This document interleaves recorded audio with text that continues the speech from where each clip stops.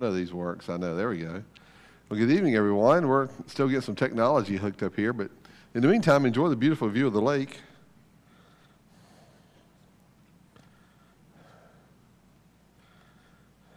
Hey, how are you? Well, welcome back tonight. We're still working our way through some of our studies here, and sure enough, I walked in here and forgot something, but that's okay. I don't need that bad. But good to see everyone. Hope you've had a great day and a good week. It's a beautiful afternoon. For a few hours there, it felt nice. Anyway, then the sun started setting, got cool again. But we're glad you're here this evening. And a great day here at church, great service this morning, and looking forward to a good week ahead. Don't look now, but we're halfway through January, so it's all downhill to get through this month from here, for sure. And tonight we're going to continue. Our conversation last week was really about some of the discussions that set the stage for who we'll talk about tonight, called the radical reformers. And the big issue, of course, with them was baptism. And we'll touch base with that again as we get started tonight, for sure. And so tonight we're going to talk about groups I know you've heard of and maybe had some contact with. The Mennonites, the Amish, the Brethren churches, and the Hutterites. Of those four, I would guess the Hutterites are probably the one group you may have not had any connection with, because they are typically not in this part of the country. So I'll introduce them quickly, and if you want to go find a Hutterite, I'll be glad to tell you where you can find one. But we'll talk about those four groups and how they sort of stem off, and a little bit of their history without going into great detail. Our time is somewhat limited, but opportunity to look at them tonight. Let's see, looking ahead next week, while I'm thinking about it, next week we're going to do Methodist and Wesleyans. And some discussion about the Methodists of lately. They've been in the news a little bit, and we'll talk about that too with their history, but we'll look at the Methodist denominations and where they originated from. And the Wesleyans really are is an offshoot of the Methodist, and we'll talk about that connection too. So that'll be next week. So we got several groups to go as we work our way into the new year ahead, and some lessons as we ultimately work our way toward Baptist history.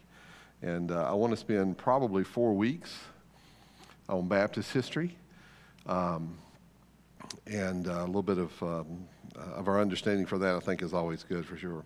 Well, let's pray, and then we'll get started this evening. Father, thank you for our day. We've indeed had a wonderful day to honor you and bless you with. Thank you for the great service this morning, for the encouragement that was from Brother Nick. I pray that you'll bless our time now as we gather together in our study, reminding us of generations past and different denominations. And I pray that you'll allow us to be appreciative of the truth of what we hold dearly as the truth of God's Word and the teaching that comes from it. And I pray that you'll allow us to have a profitable time for that. I pray that you'll bless the other groups that are meeting around our church this evening, from the youngest to the oldest. I pray that you'll bless all the children and teen groups, and that you'll be honored through them. And our time tonight, they'll be brief, will be profitable. And I pray that you'll bless the week ahead as we look forward to great things. In Christ's name we pray. Amen. We mentioned last week the issue of baptism. Now, for most of us, right, if you've spent your life in Baptist circles, baptism's never really been a big issue. You profess faith in Christ, you're baptized. And we're very comfortable with that. But if you turn back the clock about 500 years, that was really radical teaching, because the Catholic Church had always taught that a child should be baptized, and even beyond that, baptism was essential to be saved. If you were going to be saved, it had to happen in the equation where part of it was baptism. And that's one reason why the Catholic Church, during the Middle Ages particularly, when so many children died, right? There's such a time of disease and not much medical aid or knowledge. And so for parents, to give them some comfort, they would say, baptize your child, and then if something should happen, you know that they're saved. Well, that teaching of infant baptism, from that perspective, was changed with the reformers. The Reformers did not tie baptism to salvation. They did separate those two. But many of the Reformers maintained infant baptism. They repurposed it, if you will. They kept infant baptism. So still today, the Presbyterian Church, the Episcopal Church, the Church of England, the Lutheran Church, and various other Reformed churches, including some Baptist churches, will do infant baptism. Now, the Baptist churches do it kind of it's up to the parents if you want to do it. The other churches will certainly encourage it for their Christian families. And it's sort of taken it takes a very different view when you get into those denominations. The three big issues always with denominations, with baptism rather, between the denominations, is who gets baptized.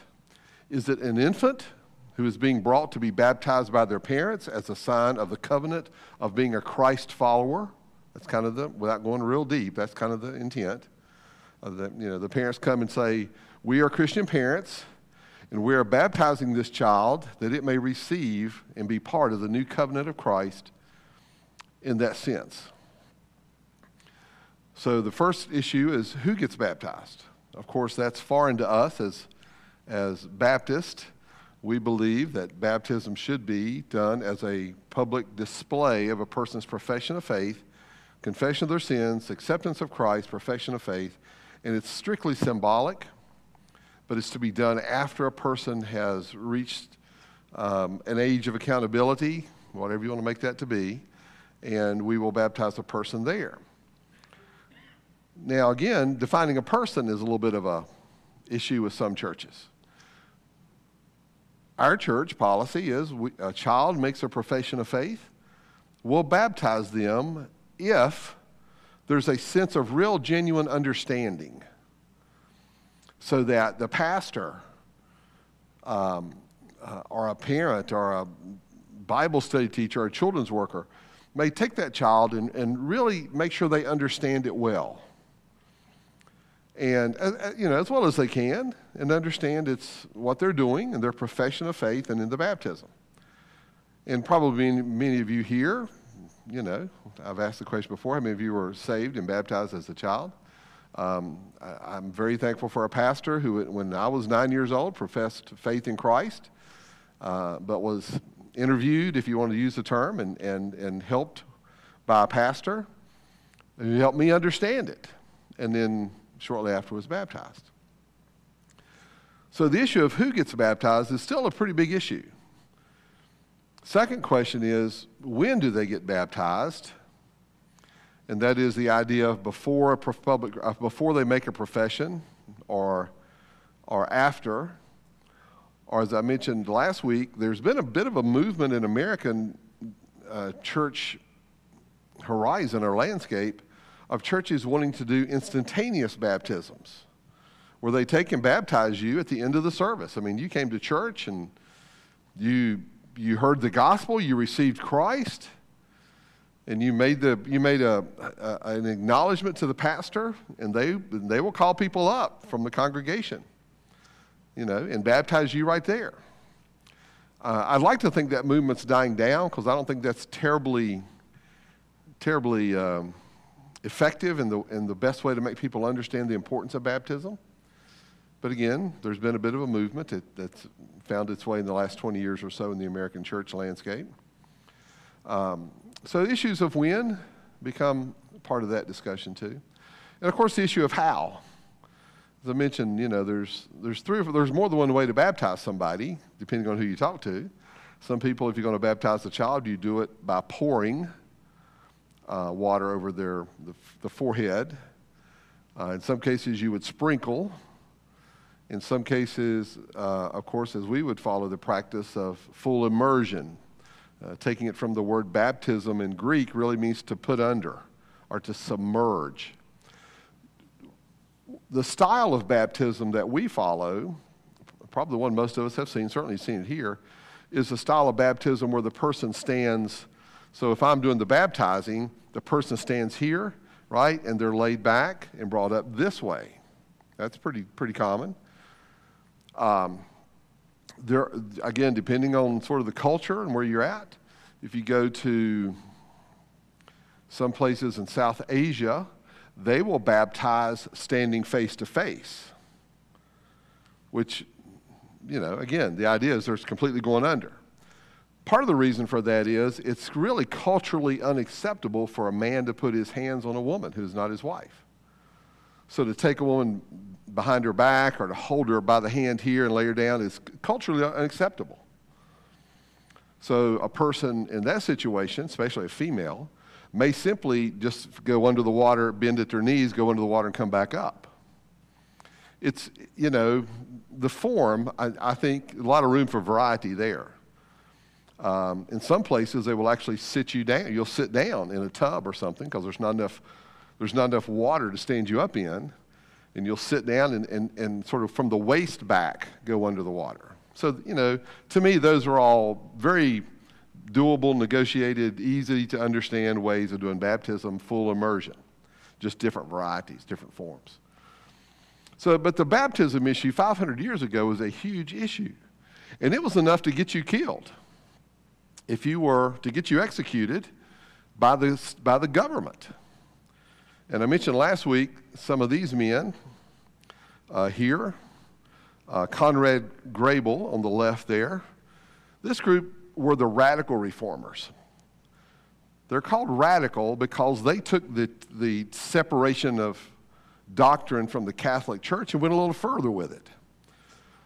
So our three big names, maybe if you say it, would be Luther, Zwingli, and Calvin. Those are all considered the sort of the fathers of the Reformation.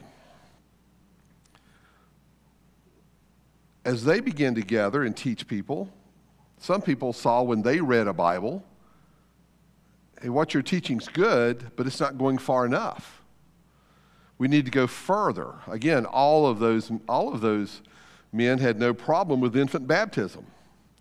So the first marker of the radical reformers was they believed in what the term we used last week introduced to you, credo baptism. You're baptized after you make a profession of faith. These men took that position, that baptism should be by someone who consciously acknowledges their sin, repents of their sin, accepts the gift of salvation by putting their faith in Christ, all done through the grace of God. Now, again, we feel all very comfortable with that today. But if you turn the clock back 500 years, and any of us walked out in the street and said that, we'd likely be arrested, and we could very well be executed, as some of these men were, or shunned or turned away. Franz Mantz, the man on the left there, the bottom, second picture there, was drowned by the local authority, had him arrested because he was teaching confessional baptism. You're baptized after you make a confession of faith. He was arrested by the local authorities, found guilty of teaching heresy, taken out in a boat, tied up, and dumped overboard. Pretty much with the intent of saying, you want to be baptized, we'll baptize you. That was kind of their mindset in doing that. To set a pattern that you don't change what we think is the right thing to do. So these men, the left three are Swiss, Grebel, Mantz, and Blue Rock or Blau Rock, sort of depends on how you want to pronounce a couple of letters there, were all of the Swiss mindset of that. And they, particularly Conrad Grebel, the man on the left, was the founder of a group of Christians who became known, and are still known today in history, and we see that denominational line, and I'll bring it up later, called the Swiss Brethren. They were distinguished from the Reformers because they took a different stance in baptism. The two men on the right, Hubmaier, there was one of the ones from Germany. He was executed in Vienna for his stance on adult or confessional baptism, we'd say. So there's an interesting trail of this. You have the reformers coming out of Germany and Switzerland. You also have the radical reformers following them out of Germany and Switzerland. And because of their stands, doctrinally, they were the enemies of the reformers, and they were the enemies of the Catholics. They had no refuge. And that's why some of these men, when you read their stories, they literally spent their time just kind of hiding and going from place to seek refuge. Some were caught and arrested and executed, and others were not. I'll introduce you to one that was not here in a minute. So this is a group called the Anabaptist. Now, a couple of important distinctions. The Anabaptists are not the group that became the Baptist. Right? So they are not our spiritual heritage. We'll see later how they fit into the story of the Baptist, but they themselves do not become the Baptist. So here's some of their teachings. Some of which we go, okay, I agree with that, and others we'd say, no, I don't find any conviction in that statement. Infant baptism was not scriptural. We'd probably agree with that. They believed with the reformers, particularly Zwingli, that communion was a symbol or a memorial or a model, emphasizing submission to God and a willingness to suffer for your faith, even death. Martyrdom was understood by the Anabaptists as their likely end to this life. Many of them, and indeed were, were persecuted for their faith. And who were they persecuted by? Other Christians, the reformers. They were persecuted by the Catholics. They were outlaws to the state because all these Catholic countries, they didn't have any place for the Anabaptists in their country either. So they understood their willingness to suffer and die for their faith, and many of them did. In many of their teachings, you will find them put up what historians will call and theologians will say an overemphasis of the New Testament. So they did not teach the Old Testament as much. They really emphasized on New Testament. And that's certainly an opposition I would take. I think we'd all agree. All of God's Word has a place and a purpose in its study and understanding. They taught that tithing, because it was an Old Testament command, was not necessary for Christians. Christians were to give voluntarily, and that beyond that, all Christians should share in common the things that we have. What were they looking at? The model of those Christians in Acts chapter 2, where it says they shared all things in common. Okay, so they're looking at building kind of a close-knit community where they share their resources. Everyone helps everyone. That was their Christian mindset. They believe that Christians should not participate in war. Of course, the teaching we now know is pacifism. And so they did not. They would not mount armies. Again, they said, it's not of Christ. It's not the act of Christ who said, put away the sword to Peter. He who lives by the sword shall die by the sword. They took that idea and made it into a teaching that they should not participate in war or even to the point of defending themselves. They just believed that persecution was part of it. They believed that as a Christian, you did not participate in government. You do not swear an oath. Again, there's scriptural references for these. If you just sort of pluck that one verse out and that's all you live by, you don't read it in context or understand it in light of other scriptures. They believe you should not swear an oath even in court. They believed in community living that was separate from the world. So this is the group, again, who are we thinking about as we're moving toward down this path? The Amish, right? Communities by themselves, isolated from the rest of the world. That was part of their start in the 1500s, 1520s. Church should be pure. No outsiders were allowed to come into the congregation for worship unless you had been identified as a rightly confessed and a rightly baptized Christian. You just couldn't come in. The worship experience of community of a church was unique for that group. That was the only group it was for. That's very different than what we would think for sure. The Schleitheim Confession in 1527 addressed 7 principles that, if you read that, I read it again this week, it's not a terribly long document. Basically just says, here's the 7 things that we believe. It's an early confession of their basic teachings about baptism and about the church, things that we've talked about here in this list. Make the Schleitheim Confession. And that's kind of the cornerstone of these groups as they start over. As you turn the page of time and you go to the next couple of centuries, the Schleitheim Confession is kind of the cornerstone of all the doctrines that will eventually grow out to become these other groups. Now, it's with all that in mind, and we're in the 1520s here. With all that in mind that we start to talk about particularly some of the groups and people who become more distinct. This is the man who really becomes the leading voice for the Anabaptists, Menno Simons, right? So here's the man where you get the name Mennonites from. Menno Simons was ordained a Roman Catholic priest in 1524, and within a few years began himself to turn away from the Catholic teaching to a more reformed mindset. By 1536, another decade, another dozen years later, he had completely left any Catholic teachings. We don't have record of his baptism or confession of faith, but they must have happened because he takes this very strong position.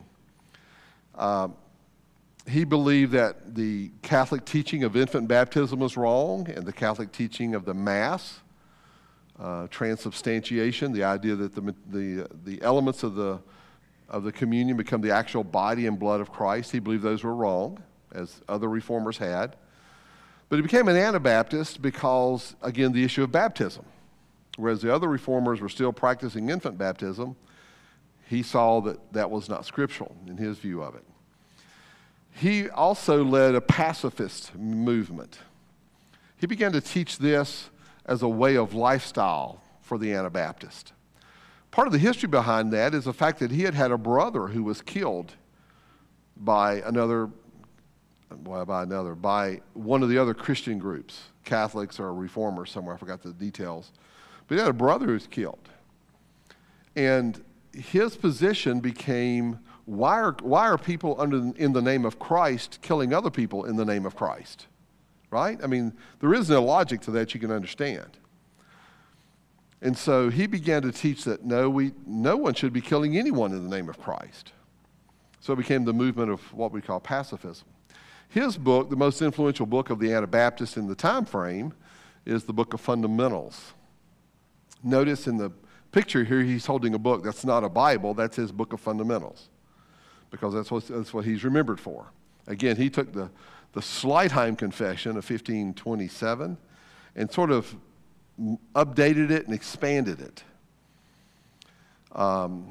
And it's from him that a group who rallied to his teaching and to his preaching became known as the Mennonites.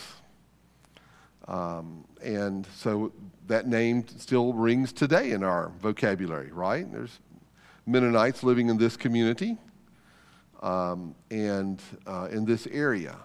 And so that's a group. But unlike, now think for a moment too, compare the Mennonites to the Amish. You typically don't see the Mennonites be quite so communal. They're not living in a segmented area together supporting each other. So they're a little more willing to be engaged and involved with the world around them, but still hanging on to these doctrines and the things that they're teaching. Again, the Mennonites grow out of that radicals of the Swiss and German Reformation. Their origin is in Switzerland and Netherlands. Menno Simons from the Netherlands. They taught a pure and simple and pure faith. I mean, they're one of the mindsets that crawls into the discussion and eventually becomes very predominant. We're going to see it even in the Baptist history. Is this idea of going back to a New Testament church? And again, it's hard for us to appreciate the background of all of these groups, the Reformers and the Anabaptists and so on, because all they had ever known was growing up in a Catholic culture. Church to them was a place you went and heard a priest speak in Latin and perform a Latin mass, and it was just such a disconnect with the people. I am willing, at least, to give some leeway to their intent to try and say Christianity should be more of the Bible, less political. You don't get involved with the government. That was we can understand. They kind of swung the pendulum way the other way on some things. But at least their intent was to try and build a pure church based upon biblical principles. And most of them went to the book of Acts because that's where the church starts. And they pulled out of those texts certain teachings and doctrines that they really clung to. And, in many cases have held on to, here we are hundreds of years later, for sure. And the Mennonites, again, will exercise a level of pacifism. Now, this group carried on in Europe and began to spread. Menno Simons, by the way, was one of the few Anabaptist leaders who was not executed for his faith. He lived out his life. Now, he was on the run most of his life. He's on the most wanted list, but he was able to live out his life. And so he's an interesting, an interesting man, I think, and during an interesting time to step up and proclaim biblical truth, not church doctrine of the Catholics. So, the Mennonites, again, have that background. Now, the Mennonites as a group, eventually, because of the time frame it's becoming we sort of turn the pages of the 1500s. We go from Menno Simons in the middle 1500s. And of course, during that time, Europe is exploding with exploration, right? Countries are sending ships out everywhere, find new lands, new territories, new wealth. And the Mennonites soon, like many other groups, sort of find themselves on some of those ships. And the Mennonites have a bit of a history of spreading themselves out into many of the colonies where those explorations were done. So you think of the Mennonites, they are the leading Anabaptist group, certainly probably head and shoulders above many, for 100 plus years. Until you get to the 1700s. Well, it went back one and go upward. Until you get to the 1700s, around 1700, you have a guy who is a Mennonite, but he thinks the Mennonites over that 170 or so years have kind of gotten soft. And so he started a bit of a revival movement, if you can use that term, with the Mennonites, within the Mennonites, to say, we've strayed. So he tried to call the Mennonite community into a more conservative mindset of doctrine and of lifestyle. And this is Jacob Ammann, the group that we know of his followers, the Amish. The Amish took the more extreme positions of the earlier Anabaptist. We live in communities. We're pacifists. We help and support each other. None of us are here to get our own wealth. We're here to serve as a community of Christians, right? Think of the Amish. And you can see a little bit of his life. Born in Switzerland, so right there in the heart of much of the the Mennonite teaching, growing up in that environment. But because of the persecutions of Europe that were still existing in the 1700s, he would come to the area we now know as Lancaster, Pennsylvania, and there he would die. So that's where the Amish get their identity from, Jacob Ammann. Again, he leads them in a more conservative lifestyle, more conservative in dress, separate from the world. I mean, you sort of hear all the same the same Mennonite teachings from 160 years ago that he just revived and sort of put into action. And one of the things that the Mennonites had practiced, and the Amish really intensified this, was called the ban. For someone to be banned from the community meant probably what you'd think. They disobeyed. They had shown themselves to be unworthy to live in the community. And if they were banned, it was kind of you're just ignored. Nobody could do business with you. Nobody could talk to you. Nobody could trade with you. Nobody could work for you. And you couldn't work for anybody until what? Until you came to the church council and made your confession and begged for forgiveness, right? And then you get back into full unity. If you did not do that, then you could be excommunicated or kicked out of the community entirely. So The Amish, as we know today, and probably many of you have been up in Amish country in Lancaster, and beautiful area, and some wonderful people for sure. Interesting background and interesting lifestyle that they live. And they're not just in Pennsylvania. They are scattered much throughout the East Coast, right? There are Amish families in North Carolina, Virginia, and you will find them quite the influence often. And of course, they've made quite an event up in Lancaster area now with the tourism and things that are there and all that goes with that. Within the Amish group, you have the Old Order Amish and the New Order Amish. You know, it's interesting as you read through these groups, you almost find every group has this division somewhere. You know, Jacob Amon separates from the Mennonites to start an Amish group. The Amish group even divide them within themselves. You got the Old Order and the New Order. Interesting enough, the New Order Amish are more strict than the Old Order Amish. So you hear those kind of discussions. And of course, many of the Christian values of the Amish, I think, are worth admiring. They certainly are very family-centric. Now, where they lack is often in their preaching of the gospel of salvation. I can't paint with too broad a brush here because I'd like to think there's some gospel influence still in those communities for sure. But they certainly live an interesting and unique lifestyle. And they've certainly found quite a history here in the United States. And probably some of you have had some interaction with them over the years too. Another group that comes out of the Anabaptist line are the Brethren churches. The Brethren churches, I'm sorry.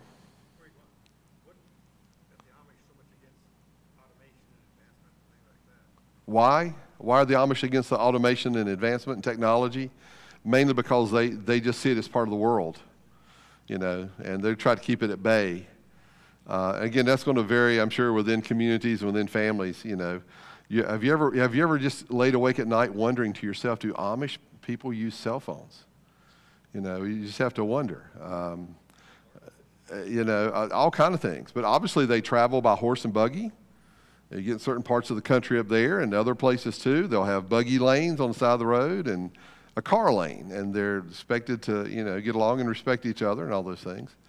So it's interesting for sure, you know, and interesting lifestyle that they live and continue from generation to generation. The Brethren churches grow out of the Anabaptist also, kind of from a different direction though. They tend to be more of the German, and again you'll see in the name here German Baptist, but don't take that as the Baptist that we would identify with in our heritage as much as the word baptizer. These are the Germans who believed in baptism as opposed to infant baptism, confessional baptism. I like the 16th century, 17th century word dunkers. Is a term that's often used with these people in this mindset of getting baptized. The German baptizing brethren grow out of this. And the name that sticks out there most is a man named Alexander Mack. You see there in the early 1700s, who leads this movement. Influenced by the Pietist movement. Now I'm going to introduce the Pietist movement in more detail with the Methodist. But in the early 1700s, late 1600s, early 1700s, there's a bit of a movement. Revival might be too strong a word, but you get the idea. It's a bit of a movement across Europe for people to live a personally committed life to Christ. And that meant that you did Bible study, for example. You prayed at home, not just at church. You did family devotions. I mean, terminologies and ideas that we would be familiar with today. And well, in the late 1600s, early 1700s, that was kind of a new movement. Wow, you know, we can actually have a Bible. And again, it goes back to that, in my opinion, because most people did not have a Bible. And in this time, when Bibles are becoming somewhat more affordable for most people, having a Bible was a cherished possession. That's why many of us here probably could refer back to previous generations in our own family where one of the prized possessions of the family was what? The family Bible. Because it had been passed down from generation to generation at a time when buying a Bible was very expensive and very rare for families to have one. So this wasn't something you just tossed out at the yard sale. It was kept and held on to with great memories of the family. The Pietist movement was kind of that concept, and it certainly had an influence in England, and we'll talk about it next week because it sort of lays the foundation for the Methodist. But it certainly found its way into some of the teachings in Europe on the continent also, and other Christian groups as they were starting to be a part of spreading and moving to other countries. And the Brethren took very seriously their personal relationship. And you start to see a word I have up here. I think it may be the first time we've had it in this study, and that's the word discipleship. Again, that's a common word to us. We understand discipling, learning to be a follower of Christ in word and in deed and in attitude, and learning God's word and helping to disciple, teach others, helping to share the gospel with others. The Brethren took that as a very important part of their faith, which previous generations and other denominations did not. And so they saw the importance, and you'll see in the writings also this phrase of vibrant faith. Really to live a dynamic Christian life, not just go to church on Sunday. They therefore started home meetings. Again, these groups don't have churches. They don't have buildings to go to. They don't have formal pastors necessarily, but let's all meet at Wayne and Sherry's house. Can we all come over Thursday night? Supper be ready about 6, right? And so we go to someone's house and we share learning about Christ together, right? Today we do that here, right? There's Bible study groups and for many churches, many of us, Sunday school was a part of that. The same concept. It's just that the Brethren kind of took it to a level where they took it outside the structure of a church and did it more at home. So you got the Brethren groups, all right? So we got 3 of them down. We got the Mennonites, we got the Amish, and we got the Brethren. Now, if you were to look for Brethren churches here in this area, where would you look? I know of one congregation in Greensboro that's a historically Brethren congregation, but they do not have the name Brethren in the name of their church. You ride by the church, it's not on there. You sort of have to know something about the congregation to know their history and their heritage. But you will find churches with the name Brethren on the sign out front, up in Eden, Danville, Martinsville, that more moving northwest of us. You'll find Brethren churches there. And the Brethren, we would find a lot of reasons doctrinally to lock arms with the Brethren. They're a denomination I'd feel very comfortable with in many ways. They certainly have an adherence to the Scripture. They want to pursue a pure Christian life, both as a congregation and as individuals and as families. The Brethren churches will practice an interesting tradition, and that is the women will cover their heads when they go into church. Most of them simply do that with a little piece of cloth. There's a name for it, and maybe some of you know. A little piece of cloth they'll just lay on their head. It's symbolic, but it's one of their traditions that they'll have. There will be a lot of things in a Brethren church that we probably, if you didn't know, might not even notice. But again, if you can read their motto here, Church of the Brethren, continuing the work of Jesus peacefully, simply, together. Right? Nothing very threatening at all about any of that, for sure. And they do have a history, and they do have a heritage based upon those very early Anabaptist beliefs that we would, in many ways, agree with and affirm in our own practice as Baptists. So, interesting there. This group in the 1720s were driven out of Germany, and many of them came to America. And so you will find them in Pennsylvania, Germantown, Pennsylvania. Lutherans for sure will be there, but some other German heritage families. And in coming to America, they brought as all these groups did, their Brethren teachings and again, escaping some of the persecution they had experienced in Europe, even as it continued into the 1700s. So again, the brethren groups you'll find around here if you sort of know where to look and where to point to. So that's three of them. Let's go to our last one here, the one I said you're probably least familiar with, and that's the Hutterites.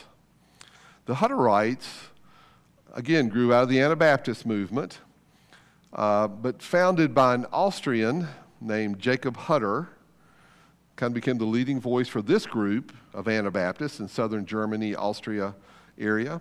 And they moved and sort of spread east. They moved east from Germany toward Poland and the Czech Republic, if you look at the map, in that direction, toward Russia in a way. He too is one of these leaders who was burned at the stake. Again, captured by the state, tried by the state, found guilty as a heretic by the state, and was executed.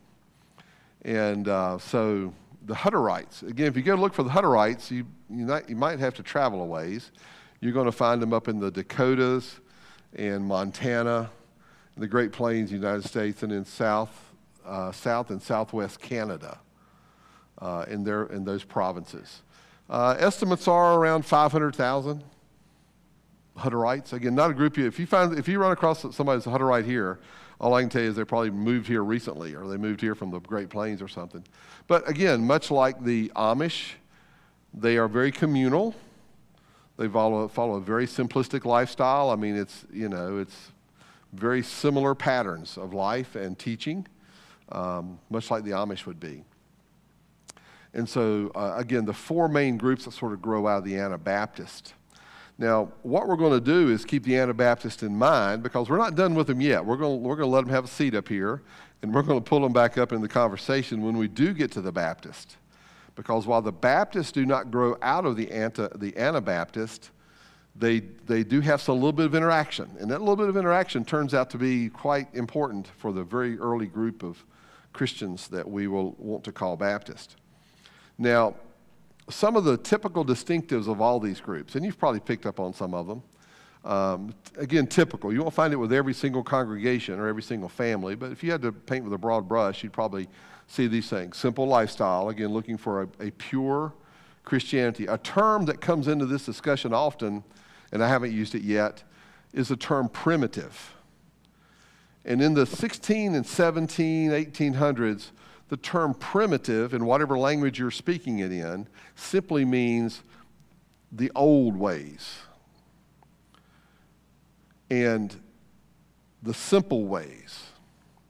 So a simple lifestyle, plain clothing, as we know, is very common. Again, women covering their heads at churches simply mean that doesn't mean wearing a hat. I don't know for sure, but I have suspicions that that's where the wearing the hat tradition came in for women. But many of us have probably a time in our life have been to church, and women were wearing hats in the church. But men would never dare wear a hat in the church. I mean, it just seems odd, right, in that setting. But the women would cover their heads. Again, usually with just a small piece of cloth or even a scarf to cover their heads in service as a sign of respect. Again, a strong resistance to worldliness. So that's what drives and motivates so much of their lifestyle. They just have an affinity to the world and what that means. Baptism often by threefold immersion. Remember that one? You're baptized once for the Father, once for the Son, and once for the Holy Spirit. Right? It's common. Many of these congregations will practice foot washing. There's a few Baptists who do that. And, we all need to wash our feet every once in a while. But whether you do it at church or not, it's another story. But we'll talk about some Baptist groups that do that. Foot washing as a sign of, they don't see foot washing as an ordinance, right? It was not something Christ commanded. They teach it as following the example of Christ, who is willing to serve others, to do the lowest medial thing you could do in that culture, wash someone's feet. And so many denominations, again, of this primitive mindset, kind of held on to that idea. They believe in a fellowship meal. And again, many congregations have some form of this. That's not the communion necessarily. Sometimes it's tied to it, but it almost depends on who you're talking about. the fellowship meal where they just come together as a church family and eat, and Baptists have always enjoyed that opportunity too. And then the bread and the cup as symbols of following Christ, of our commitment to Christ, of our commitment to the church, and our commitment to each other.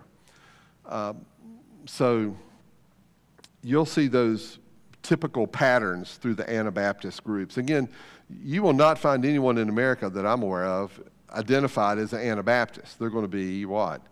Mennonite, Amish, Hutterite, those groups that are descendants, because they have their own distinctions and their own doctrines that they've set up, and really their own church practices and the way in which they structure our congregation to serve the Lord.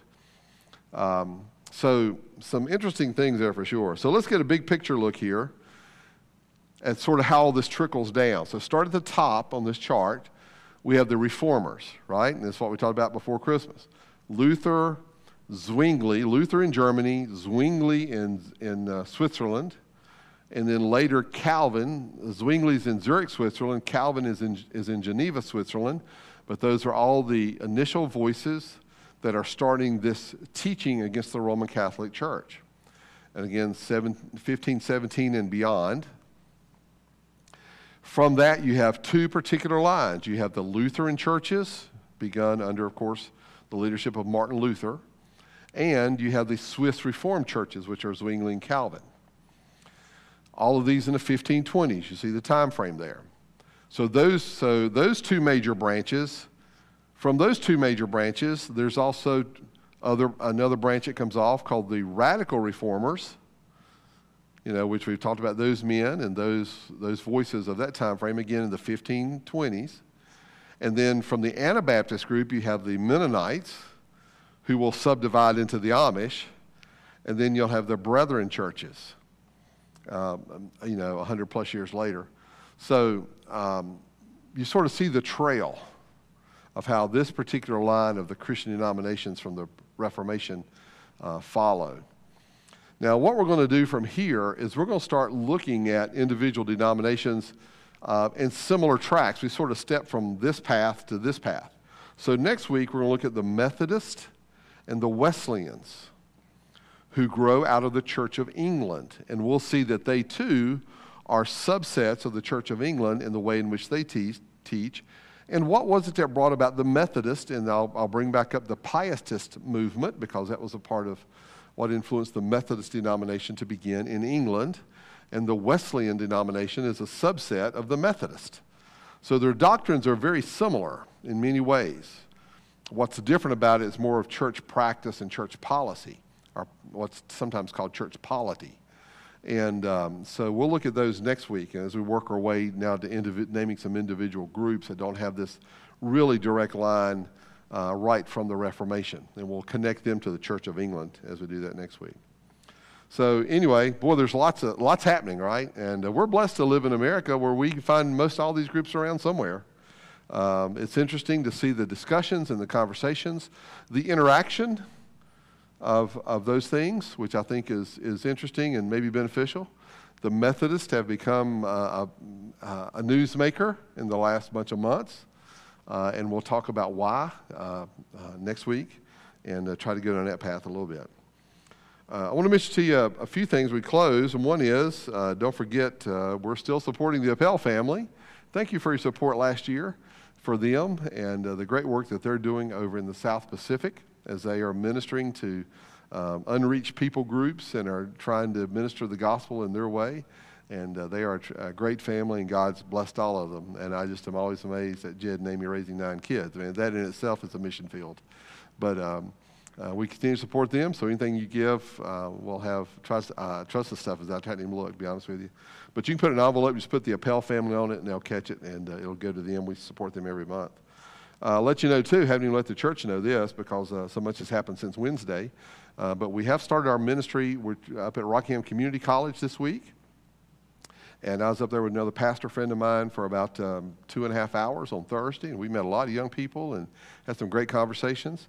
And I've got a request into the college now to let us confirm a reservation for a time and a place and a room that we can meet with those college kids.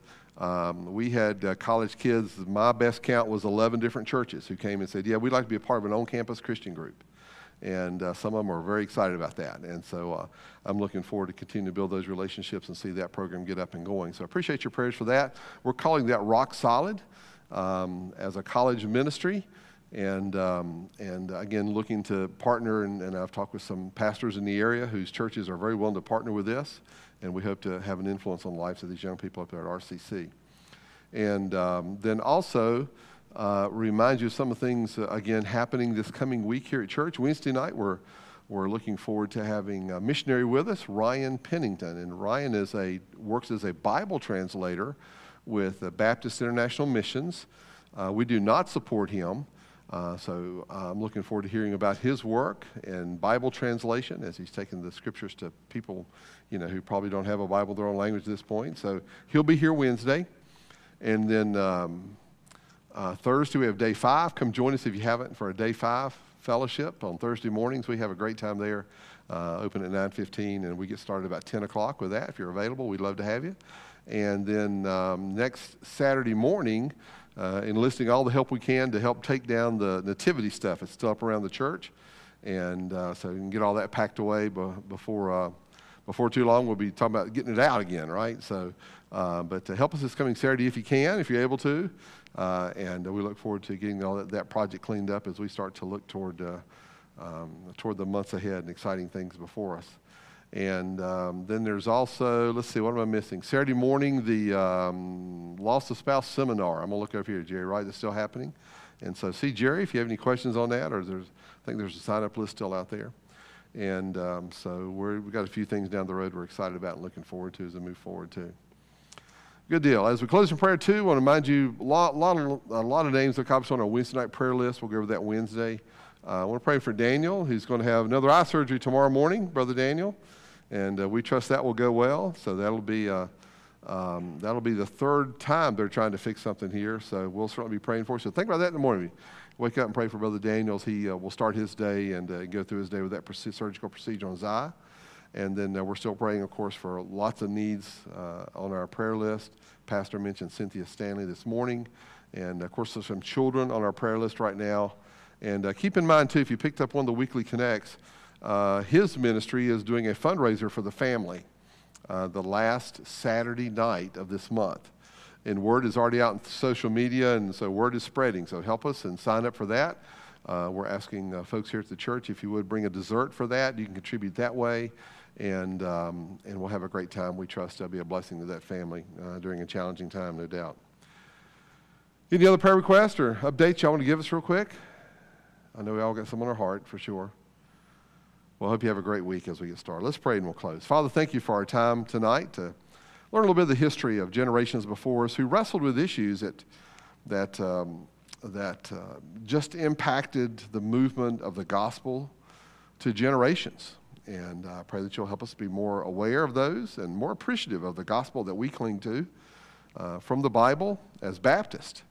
And I pray that you will allow us as we continue this study to be reminded of the distinctions for the purpose of being more convicted in the way in which we understand and exercise our faith as a church and as a congregation and as families and individuals. I pray that you'll help us as we continue this study. We do pray for these requests. I pray that you'll bless our church this week and the outreach and activities that will be going on here. I pray that you'll bless the opportunity at the campus at the college. I pray that you'll continue to give us open doors there and opportunity to minister to young people during an important time of their lives. I pray that you'll bless Brother Daniel in the morning. We pray the preparation for the surgery, the procedure itself, and the recovery will all go well, and that you'll touch and allow healing as it should be, and the opportunity to see your hand in this situation. I pray that you'll bless others on our prayer list. We think of the children. We pray for those. Pray for Cynthia with surgery coming up also, and I pray that you'll just continue to guide and bless our church and direct us as we move forward.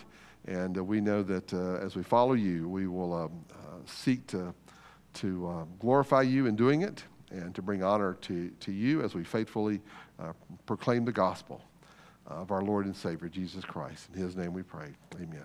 Lord bless everyone. Have a great week.